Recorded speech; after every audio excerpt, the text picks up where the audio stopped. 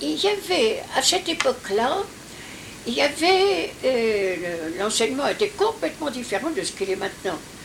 Alors, à cette époque-là, vous aviez le diplôme d'état d'infirmière, qui doit dater, si ma mémoire est bonne, de 22. C'est en 1922 qu'a été institué le diplôme d'état d'infirmière. Puis, a été institué le diplôme d'état qu'on a appelé d'infirmière visiteuse. Visiteuse de l'enfance ou visiteuse de tuberculose.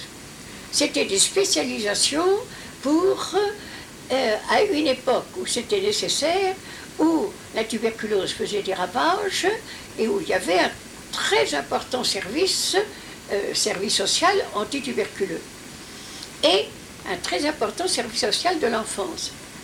Alors, il y avait l'école de puériculture qui faisait la spécialisation enfant et c'est là que je suis allée pour avoir la spécialisation de visiteuse de l'enfance.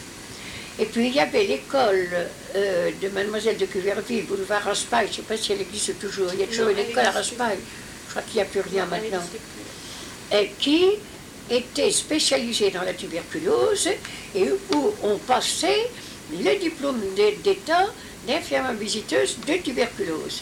Et ces deux diplômes, on les passait ensemble. Et ça faisait une année scolaire, en plus du diplôme d'état d'infirmière. Et puis, beaucoup s'arrêtaient là. Parce que les services étaient surtout des services médico-sociaux. Mais il y avait alors, à l'époque, et Normande Sociale, je crois, a été la pionnière, il existait conjointement des écoles de service social qui se comptaient sur les doigts de la main. Des écoles d'infirmières, il y en avait partout en France. Et d'infirmières visiteuses, il y en avait dans les grandes villes, à Bordeaux, à Paris, à Rennes, à Lyon, etc. Tandis que des diplômes de service social, il n'y en avait pratiquement qu'à Paris. Et la rue Monsieur a été la première à... non, c'est pas la rue Monsieur, pardon, ce que je vous dis, c'est pas vrai. C'est le Normande Social qui a eu la première, l'initiative, c'est votre école, qui a eu l'initiative de se dire il faut former des gens au point de vue purement social, en dehors de toute question médicale. Il faut former des gens au point de vue social, et c'est Normande Social qui était la première école de service social. Et puis il y a eu une école qui s'est créée, qu'on appelait l'école Montparnasse, et puis il y a eu l'école de surintendante, alors qui s'est créée pendant la guerre de 14 pour avoir un personnel qualifié pour s'occuper des ouvriers dans les usines, et surtout dans les usines d'armement à l'époque. Et alors, ces écoles faisaient, si vous voulez, une préparation au service social avec un éclairage médical, bien sûr, parce que c'était quand même indispensable, mais simplement un éclairage. Et ça a été toute l'évolution ensuite des écoles, et cet éclairage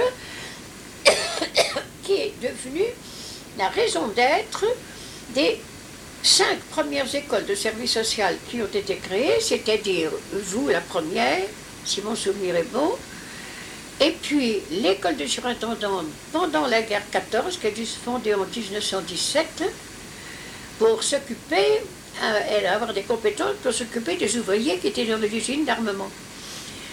Et puis, il y avait l'école du boulevard Montparnasse, il y avait encore une ou deux autres écoles plus petites, pas ces trois. C'était surtout ces trois-là qui étaient les plus importantes.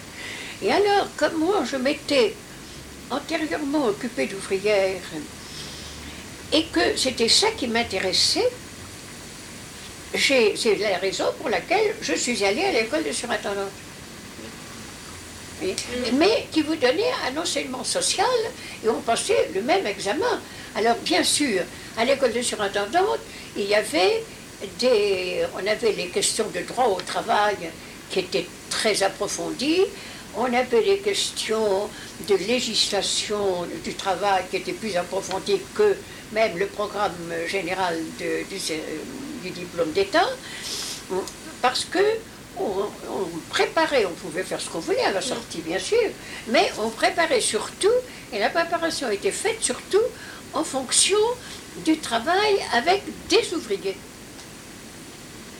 Et comme moi, au fond, c'est ce que je cherchais, à continuer à m'occuper de travailleurs, c'était ça qui correspondait à ce que je désirais, si vous voulez, au fond de moi-même.